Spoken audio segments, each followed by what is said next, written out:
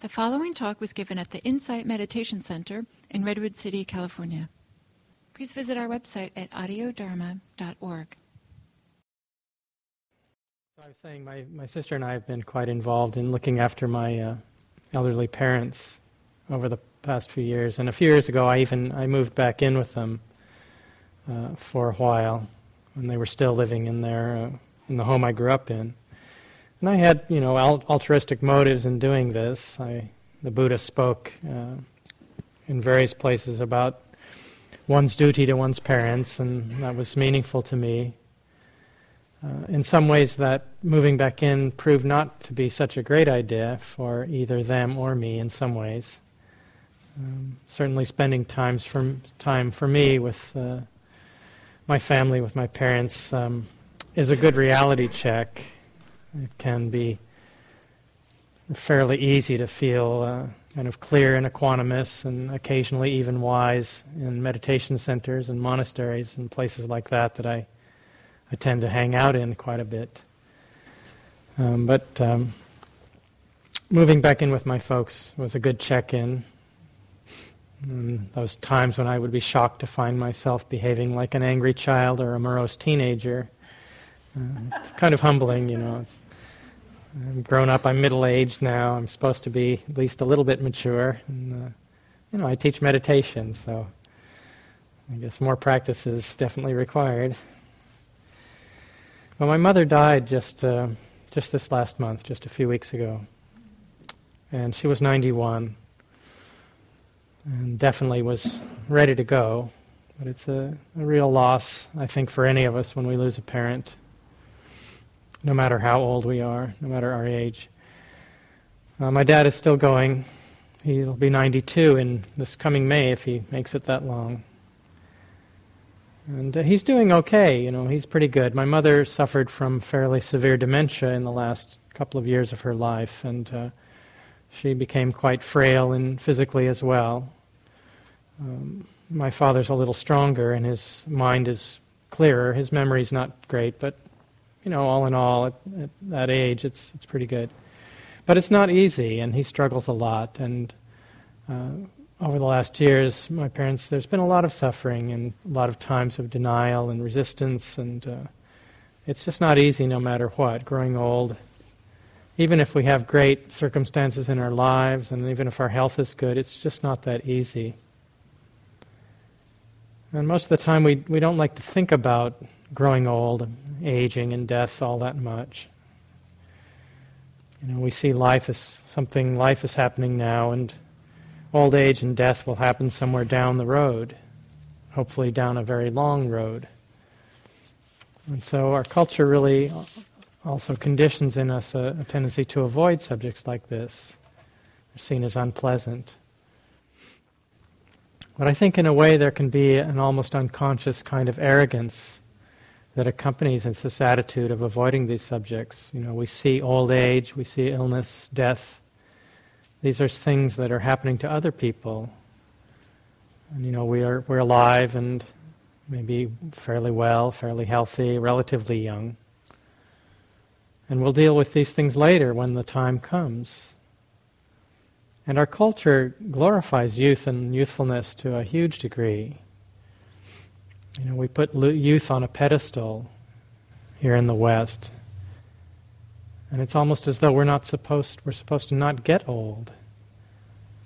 As though somehow aging and old age, death, as though this is somehow evidence of a personal failure or a reflection of bad taste or something. We tend to hide our old folks away in nursing homes, keep them out of sight and out of mind. And if growing old is evidence of a failure, personal failure, then death is the ultimate in failure. And we hide death and dying away. We don't want to look at it. And we sanitize the dead in funeral parlors. We try to make them look attractive and alive as though maybe they're just taking a nap. I've heard of stories of people, telling their children that, well, Grandpa is just sleeping, he's just resting, when someone passes away.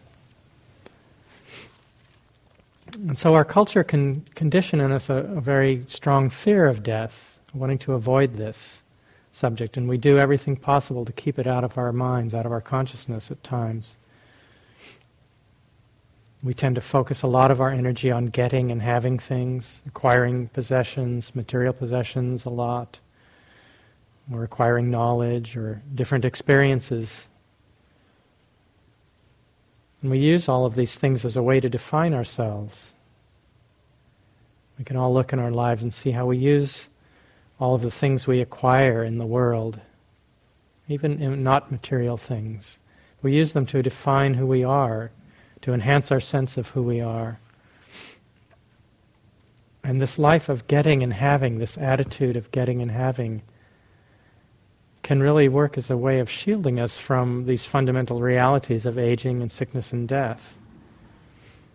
But the truth is that these are things that are inevitable for all of us. This is part of life. It's a natural, inevitable part of life, and it's true for everyone. None of us will be able to avoid these things. And this was true for the Buddha. There's a lovely short sutta called the Jara Sutta. Jara means old age, aging. I'll read you a part of it. I have heard that on one occasion the Blessed One, that's the Buddha, was staying near Savatthi in the eastern monastery in the palace of Megara's mother. Now on that occasion the Blessed One, upon emerging from seclusion in the late afternoon, sat warming his back in the western sun. And then the Venerable Ananda, this was the Buddha's attendant, his cousin, the Venerable Ananda went to the Blessed One, and on arrival, having bowed down to him, began to massage the Blessed One's limbs with his hand. And he said, "It's amazing, Lord. It's astounding how the Blessed One's complexion is no longer so clear and bright.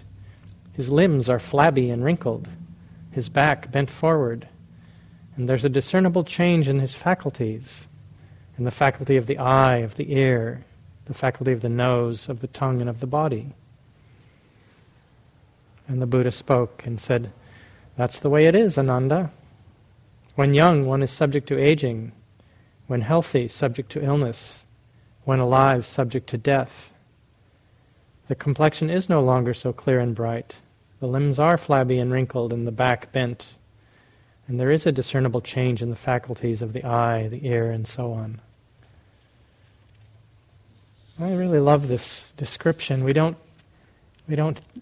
aren't so many descriptions of the Buddha just as a person living and growing old there in India at that time. But you can picture him as an older man here, warming his back in the sun and getting a bit of a massage from his attendant, his friend, and noticing the aches and pains and the changes, the loss that comes with aging.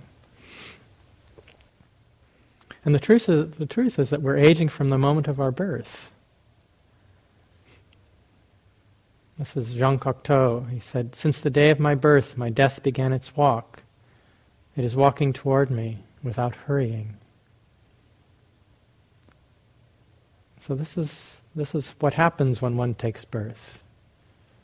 And we never know when we might become ill, and we have no idea when we might die. There's no guarantees. We're not actually guaranteed even the next breath. And when death does come, it will take all of what we've managed to acquire, all of our acquisitions, including whatever sense of self we may have managed to put together. It's going to take everything. And so death isn't waiting for us at the end of a road. In a certain way, it's our constant companion. It walks along with us every step of the way in our life.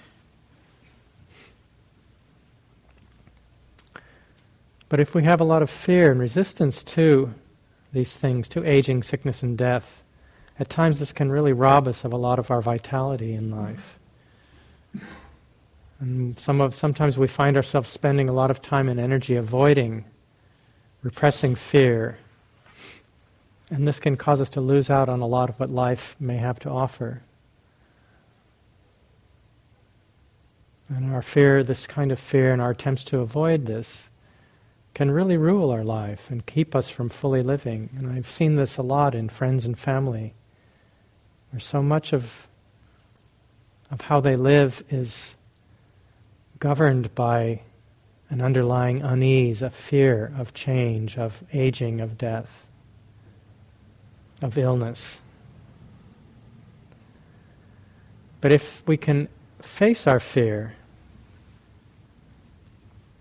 intentionally bring this to the forefront of our life, this can actually enhance our life. And really facing these kinds of difficult subjects in our fear can actually open us to a whole new way of living and to a fullness and richness of life where we make the best use of our time. In the core teaching of the Buddha, in the Four Noble Truths, the Buddha said that it is our attachments, it's all that we cling to, especially our sense of self, that is the cause of suffering, of stress, of difficulty in our lives. And this is goes to the heart of the second noble truth, the truth of the cause of dukkha, of suffering. And it's not something to be believed, it's something for us to look at, each of us individually, to see if this is true. I mean, this is the core of our practice.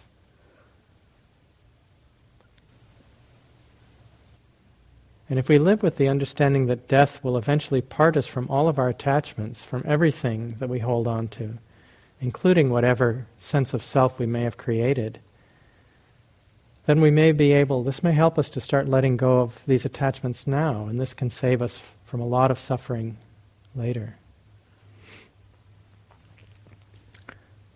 This is a quotation from a Thai forest master, monk, lived in the last century, named Ajahn Buddhadasa. Some of you may have heard of him. He said, "It is usually proclaimed eloquently that birth, aging, and death are suffering. But birth is not suffering, aging is not suffering, death is not suffering, when there is no attachment to my birth, my aging, and my death. At this moment, we may be grasping at birth, aging, and death as ours. But if we don't grasp, they are not suffering. They are only bodily changes."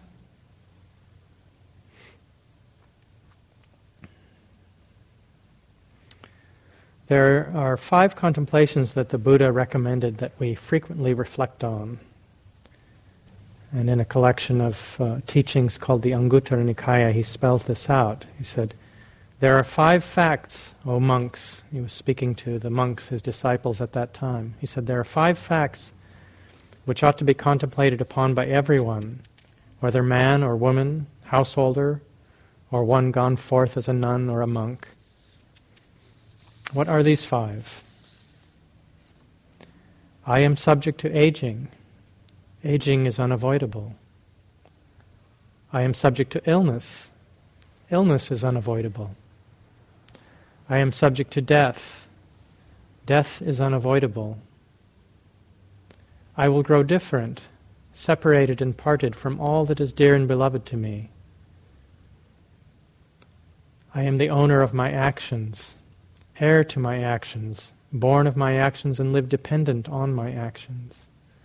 Whatever actions I may do for good or for ill, to this I will fall heir."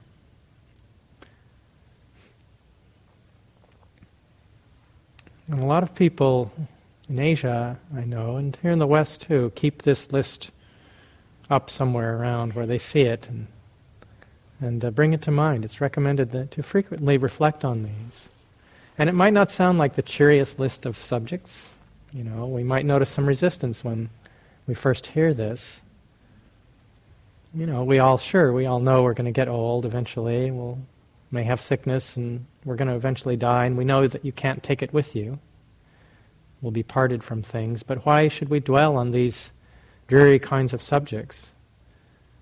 And isn't it better to focus on enjoying life while we can?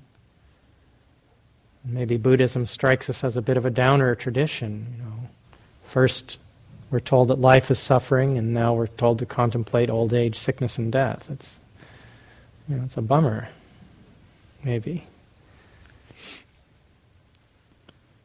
We might not mind investigating teachings on impermanence, on change in the world around us. But these kinds of contemplations, they hit kind of close to home. And we might tend to think, well, life is hard enough without dwelling on these kinds of morbid thoughts.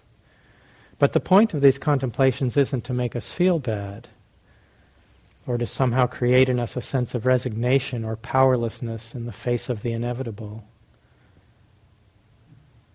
And although we might fear that this kind of contemplation could be depressing, we actually find, when we start doing this, that the opposite proves to be true.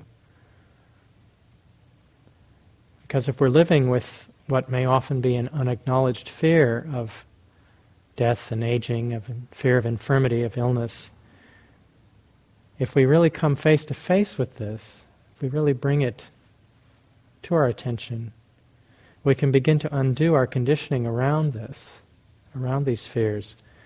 And we can begin to see that they're impermanent and empty, like everything else. And we can bring them to the surface of our awareness and start to let them go. And they no longer weigh so heavily, and we find greater ease in our lives. We feel lighter. Another Thai forest master named Ajahn Lee Damodara said this: "Aging, illness, and death are treasures for those who understand them. They're noble truths, noble treasures. If they were people, I'd bow down to their feet every day." Now, this is kind of an unusual, sort of a radical stance to these subjects compared with how we might usually look at them. To regard them, aging, illness, and death, as noble treasures, noble truths. But the purpose of these reflections, these 5 contemplations, is to allow us to take our stand on reality, stand on the truth of things as they really are. And they also have the purpose and the function of awakening in us a sense of the preciousness of life. And they connect us with a spirit of what is called samvega in the Pali language. Samvega, usually translated as spiritual urgency. I know for myself, as I've grown older, the passage of time seems to have sped up. I don't know if any of you have noticed this, but years go by so quickly now. It seems like, they're gone in the snap of a finger. I turn around and another year has passed. Where does the time go? And the perception of time is certainly not a fixed thing, and a single period of meditation can seem to last an eternity, and a year of our life seems to vanish in an instant. So it is quite relative, but it does seem like it's speeding up. In one teaching, the Buddha quoted another teacher who was around teaching at the same time as he was. It was a teacher named Araka. And he said, "Short is the life of human beings, limited and brief. This one should wisely understand. One should do good and live a pure life, for none who is born can escape death." And then this teacher, Araka, went on with a list of quite lovely similes, pointing to this brevity and shortness of life. He said, "Just as a dewdrop on a tip of a blade of grass will quickly vanish at sunrise and will not last long, even so, a human life is like a dewdrop. It does not last long. And just as when rain falls from the sky in thick drops, a bubble appearing on the surface of water will vanish and does not last long. And just as a line drawn on water with a stick will vanish and does not last, just so a human life is like this. It does not last long." And this is one way that we can connect to this sense of spiritual urgency, this quality of samvega. We touch our own mortality very directly by connecting to the truth of life's brevity, of its fragility, but not in some kind of morbid way, but in a way that allows us to touch the beauty and preciousness of life. And it makes us want to use our time wisely, make the best use of our time. And so we can examine our life from this perspective and ask ourselves, what is really worth doing? What in life really matters? How can I really use my time well and wisely? This is a poem by Mary Oliver, poet, that I really like. It's called The Summer Day. It speaks to this, I think, in a lovely way. Who made the world? Who made the swan and the black bear? Who made the grasshopper? This grasshopper, I mean. The one who has flung herself out of the grass. The one who is eating sugar out of my hand. Who is moving her jaws back and forth instead of up and down. Who is gazing around with her enormous and complicated eyes. Now she lifts her pale forearms and thoroughly washes her face. Now she snaps her wings open and floats away. I don't know exactly what a prayer is. I do know how to pay attention, how to fall down into the grass, how to kneel down in the grass, how to be idle and blessed, how to stroll through the fields, which is what I've been doing all day. Tell me, what else should I have done? Doesn't everything die at last and too soon? Tell me, what is it you plan to do with your one wild and precious life?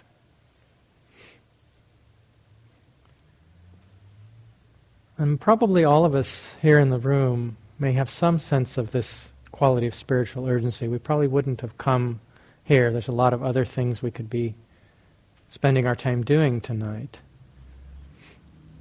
But this is a question that I think is really worth bringing to mind and revisiting at regular intervals. What do we plan to do with our wild and precious life? What is worth doing?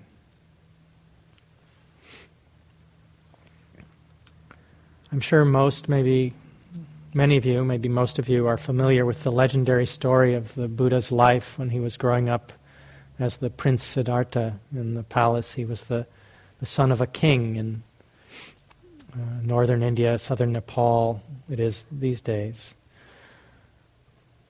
And it's said that when he was born, the king consulted a sage and was told that the prince would either become a great ruler of the realm, or he was equally likely to become a great spiritual teacher, a great renunciate and teacher. And the king wanted him to inherit the crown, the throne. He didn't want him to go off and become a monk or something. So he built 3 palaces and made everything really nice. He had a palace for the hot season and the rainy season and the cool season. And it said that everything was beautiful and the gardens were tended so that he didn't see anything ugly. And he only had beautiful attendants and nobody old or sick around. And at some point it said that he left the palace on 4 occasions and encountered what are called the 4 heavenly messengers. And it said that on the first trip out he saw an aging person, an old person, and he hadn't seen anyone like that. He'd only seen kind of youthful, beautiful people. It'd be like he'd only read the ads in the magazines.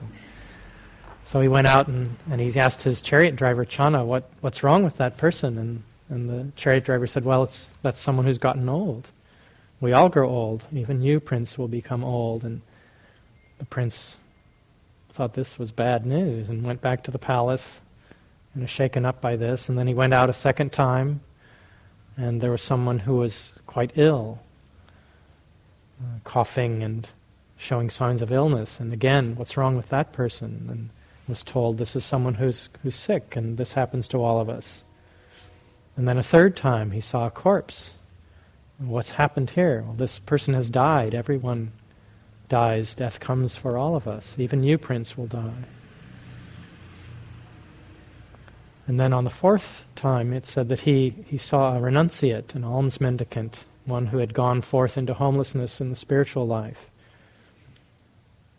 It was a symbol to him of a possibility for a greater understanding of these fundamental questions and dilemmas, these existential questions of life, of aging, sickness, and death.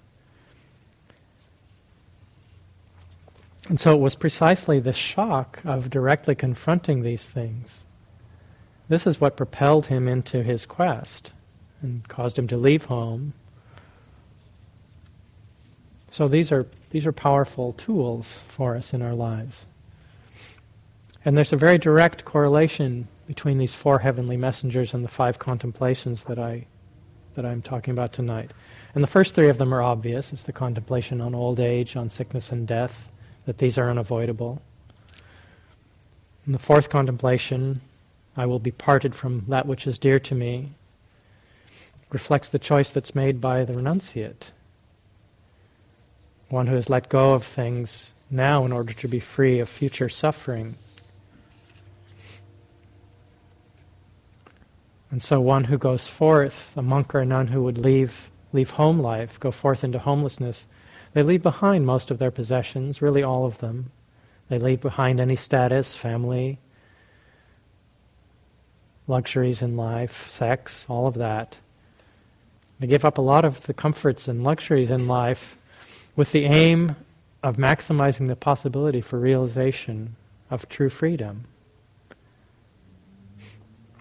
And it's not that we all have to become monks and nuns if we're serious about our practice. This might be an appropriate choice for some people, but it's not for all of us. And both kinds of life, the lifestyle of a lay person or a monk or a nun, they're both conventions. There's no ultimate reality in any of these. And our task, no matter how we choose to live, is the same. Our task is to abandon the cause of suffering, to abandon clinging and craving. And this is the path to freedom no matter how we choose to live. And the 5th contemplation in the list doesn't have a direct parallel in the 4 heavenly messengers, but there is a direct connection. There's a direct relationship. This 5th contemplation is really a reflection on the law of karma, on the truth of cause and effect. It's a reflection on cause and effect, and the understanding that our actions will yield results, and that they bear fruit according to their nature in a very lawful way. It's a reflection on the fact that our wholesome and beneficial actions bear positive results, and unwholesome actions bear negative results. Beneficial, good, wholesome actions lead to greater happiness and peace, and unwholesome actions bear negative results, lead to greater suffering in our lives. And so if through our practice, through our contemplation and our practice, we begin to unravel some of our conditioning and begin to face our fears and broaden our understanding of what is possible for us as human beings, then we begin to see more and more clearly what leads to happiness and freedom and ease in our lives and what doesn't. And when we see this, we begin to make more and more wise choices in our lives. We see directly for ourselves what causes suffering, what leads to stress and suffering in our lives. And we can begin to abandon this, to let go of this, to let go of grasping and craving and clinging. And so our actions are born of a growing wisdom. And the natural result of this is an increase in wholesome, beneficial actions, and actions that bear positive results. So it's a really nice spiral into greater wisdom and greater ease. So I don't have time to go into all 5 of these contemplations in any great detail tonight. I do want to speak a little bit on the first 1 or 2 of them, and I'm hoping you'll see how all of these can be useful in our lives. I think what I say will apply to all of them. So the first of these contemplations, I am subject to aging. Aging is unavoidable.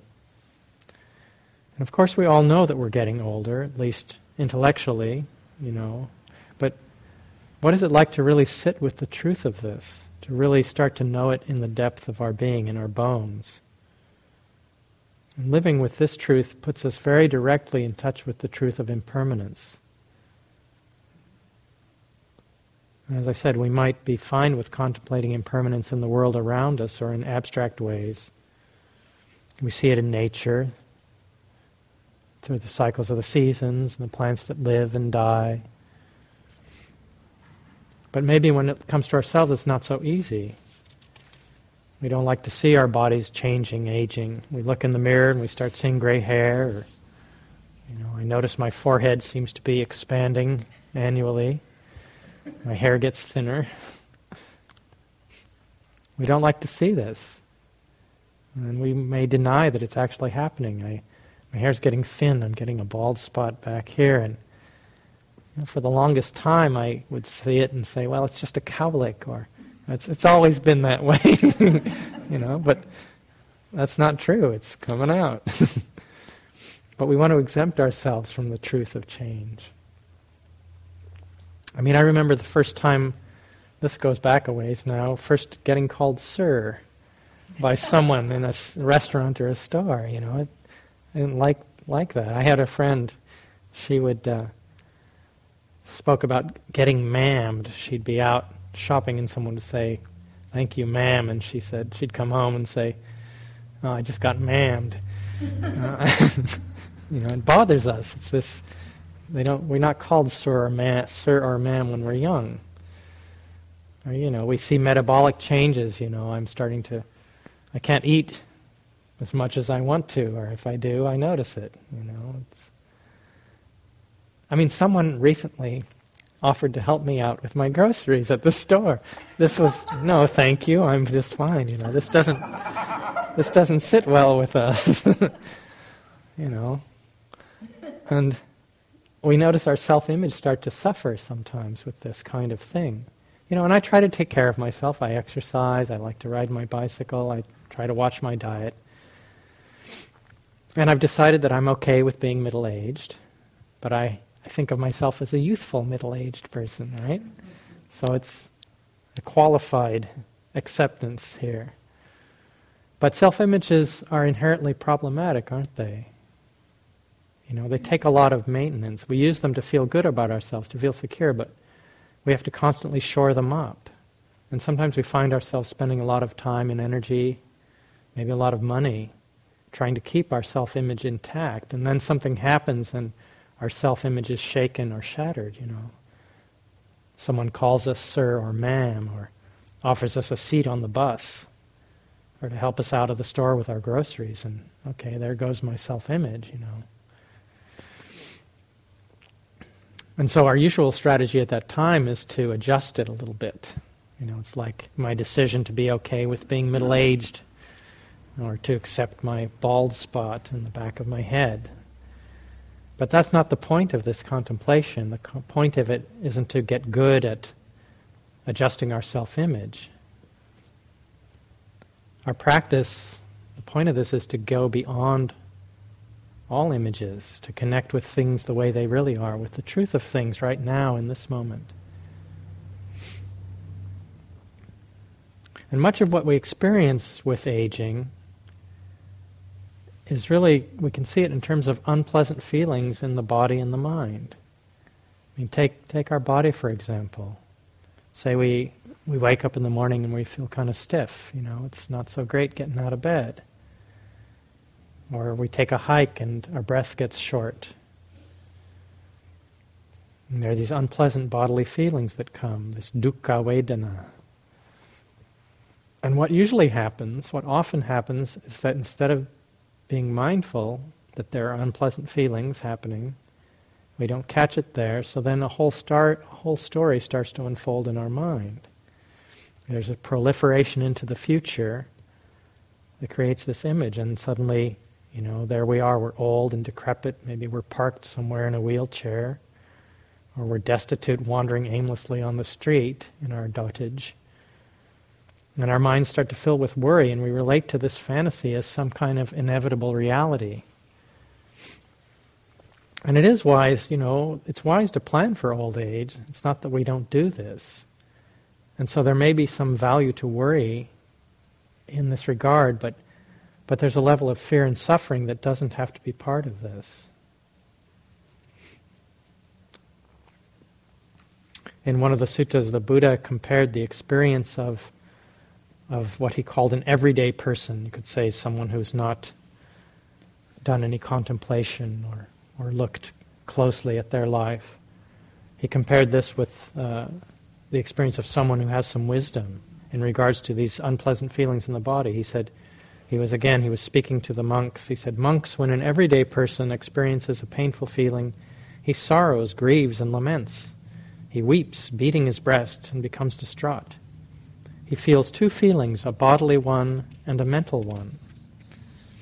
And this is often described as there's a simile that goes with this teaching of two arrows, as though one is struck by one arrow in this unpleasant feeling in the body, say, and then a second arrow of the mental proliferation, the worry and fear that then comes as a result of not noticing that it's just this unpleasant feeling in the body. So the Buddha in this teaching, he goes on to say, while experiencing that same painful feeling, he harbors aversion toward it and then seeks delight in sensual pleasures. He does not know of any escape from painful feeling other than the pursuit of sensual pleasures. And then he goes on to say, in the case of a noble disciple, that is, one who sees clearly, when such a one experiences a painful feeling, he does not sorrow, grieve, or weep. He feels one feeling, a bodily one, but not a mental one. So you could say, in essence, at that time, for one who has some clarity and vision and wisdom, then there's not a second arrow. But in our lives, we tend to assume that this second arrow is inevitable. And we don't see that often we're the ones who are drawing the bowstring and firing this second arrow. We're shooting it into ourselves. An unpleasant bodily feeling is just that. And in and of itself, it might be bearable. But what isn't bearable is our aversion to it, our reaction and all of the mental proliferation about it. This is what's unbearable. The story about what it means and all that's in store for us because of it. And so we can become attached to and identified with some image of ourselves in some future state of misery. And this can become a lot of our reality. And it can even take over our world long after this initial unpleasant feeling in the body has subsided or disappeared. So this first arrow is unavoidable with aging, for example. There's going to be unpleasant feelings. But the second one is optional. And with our practice, we can learn to feel this first arrow. And it may stop right there. Or else maybe we catch the process somewhere down the line. Fear and worry may arise, but we see them for what they are. We see how they have arisen in response to these feelings in the body. And in response to, and there's the proliferation of thoughts that come about because of this. And so we'll catch it maybe down the line. We'll see the fear. We'll see the worry, but we can see that it arises and passes away too, like anything else. It's impermanent. So we might be able to start to come to terms with the inevitable aging of our bodies. We might start to avoid shooting this second arrow into ourselves. But what about the aging of the mind? Our minds are also subject to aging. We can see how our practice, how mindfulness and these reflections and our contemplations will serve us if we can stay alert and attentive, and how they can really be a support and serve us as we age, as we deal with sickness and the inevitability of death. But what if our mind ceases to function well? What if our ability to be mindful and to practice begins to slip away? I'm noticing a diminishment of my powers of memory. I'm 54 now. But if I don't write it down, forget it, And I think about my mother, she had pretty severe dementia before she died the last couple of years. And, maybe this is what's in store for me. A lot of confusion. Short-term memory gone. We had the same conversations over and over and over. And there's so much fear in our culture about this. I think people tend to fear the loss of mental abilities far more than any kind of decay of the physical body. This is so much in our consciousness these days, more and more. A few years ago, quite a few now, I guess.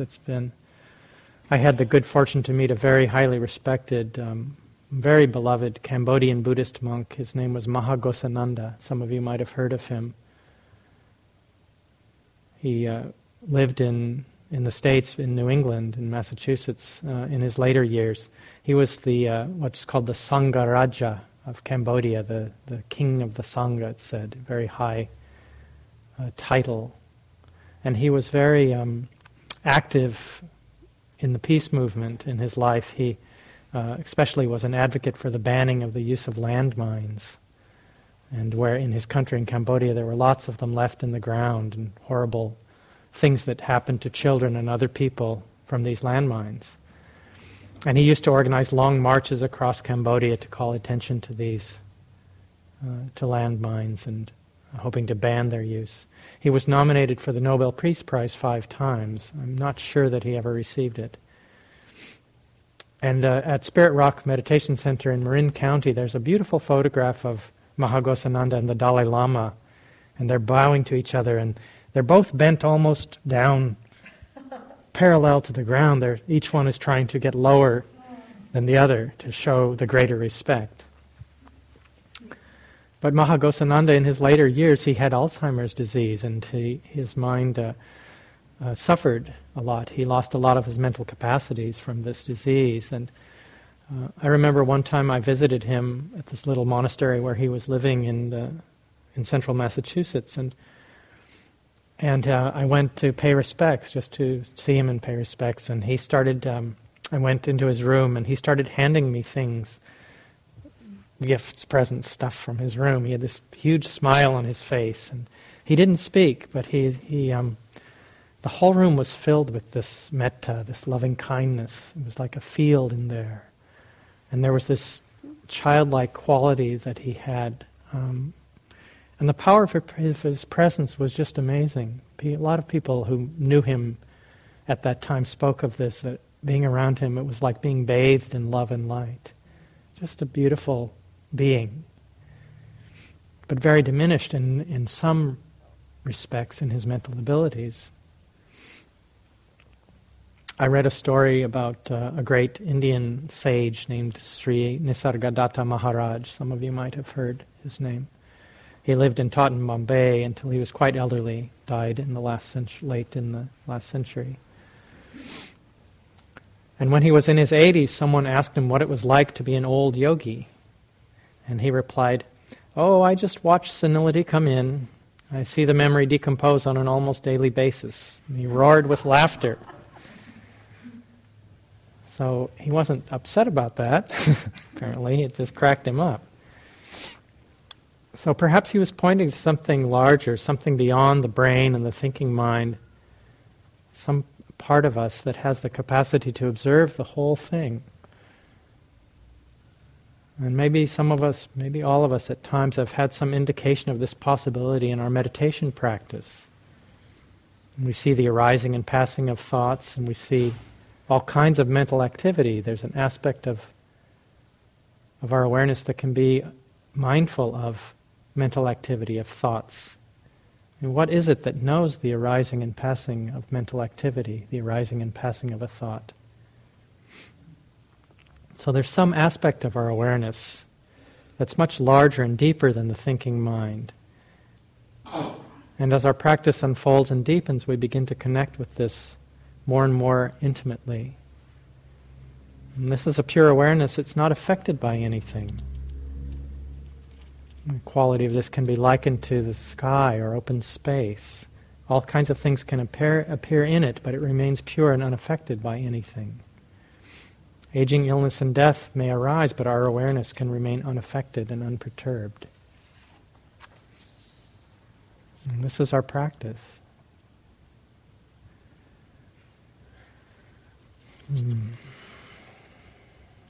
So I'm mindful of the time. I'll just say a little more.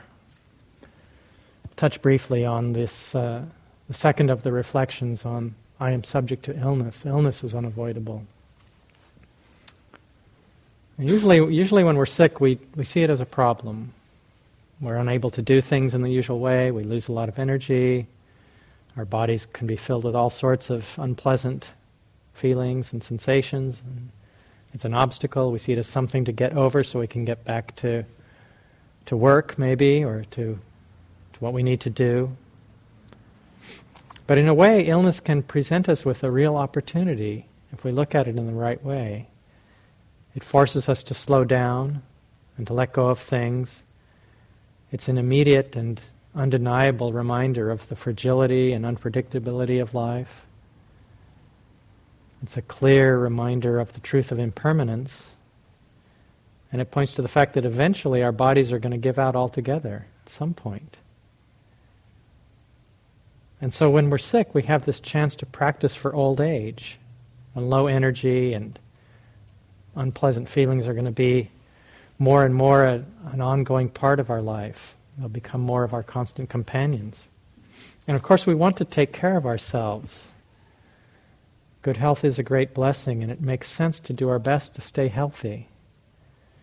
It's only natural to want to feel well. And we do have jobs and responsibilities and things that we need to do, and so we need to be healthy to live our lives well. But illness is also unavoidable, and it eventually, at some point, comes to all of us, even if we're blessed with quite good health. There's a sutta called the Nakulapita Sutta, and the Buddha in this one is addressing a householder named Nakulapita who has come to him for advice. And he's old and he's sick, and he describes himself thus. He says he's afflicted in body and ailing with every moment. And the Buddha says to him, "So it is, householder, so it is. The body is afflicted, weak and encumbered. So you should train yourself. Even though I may be afflicted in body, my mind will be unafflicted. That is how you should train yourself." So how can we do this? Is there a way we can follow this advice? The Buddha's advice to Nakulapita. And one way we can approach this is, just as with aging, those aches and pains that arise with aging, a lot of the way that we can work skillfully with illness is learning how to work with unpleasant feelings and sensations. That's a lot of what happens.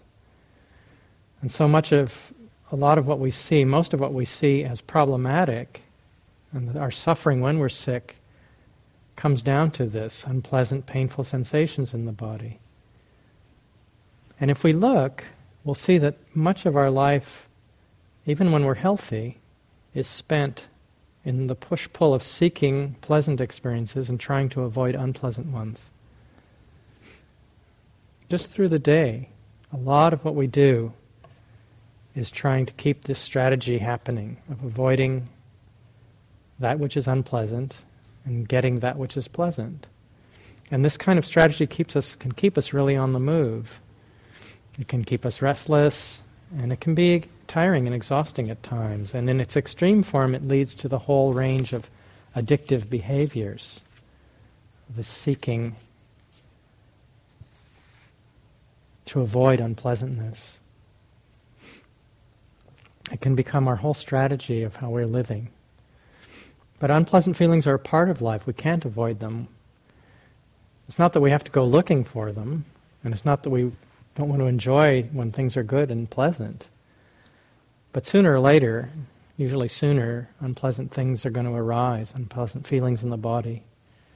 And if we're able to be with them and to learn how to be with them skillfully, they'll only serve us. This will only serve us. And by strengthening our ability to be with them, we're learning skills that will be really helpful as we grow older and we face the inevitable aging and death of the body. And this doesn't mean that we're practicing in order to become able to bear more pain or to be more stoic in the face of discomfort, although maybe a bit of this would be useful. But what we're learning is that we can be with these sensations without being overwhelmed by them. That we can be afflicted in body, but not have to necessarily be afflicted in mind.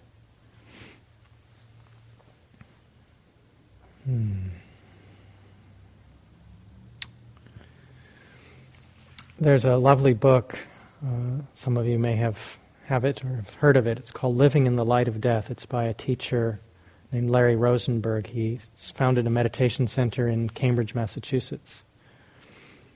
And I highly recommend it if you're interested in these contemplations in this subject. And in this book, he has a beautiful quotation from a Zen master from the 13th century named Dogen.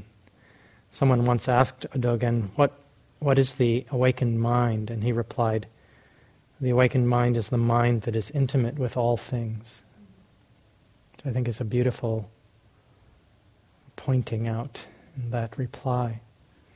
The mind that is intimate with all things. And for me, this statement is very simple, but it points directly, and I think beautifully, to the unfolding of our practice. And we could say that our practice is a process of extending the boundaries of what we're willing to be intimate with. And so the enlightened mind, the enlightened heart, is the mind that has no boundaries. T.S. Eliot, in a poem in Burnt Norton, he said, "Humankind cannot bear very much reality." But this is our practice, really, isn't it? Our practice is taking our stand on reality and becoming as intimate as possible with life as it unfolds moment by moment. That's our practice. That's mindfulness practice, is going towards this intimacy with life, touching it directly and deeply. And what could be more intimate than directly touching our own mortality and this truth of aging and death?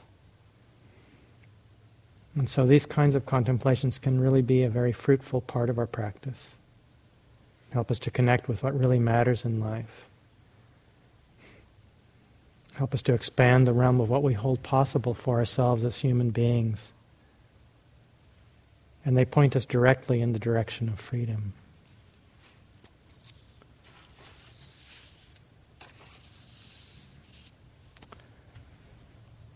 So let's sit quietly for just a minute, and then I'll ring the bell and I'll call it a night. If you have questions, I'll hang around for a bit. Let's sit quietly for a moment.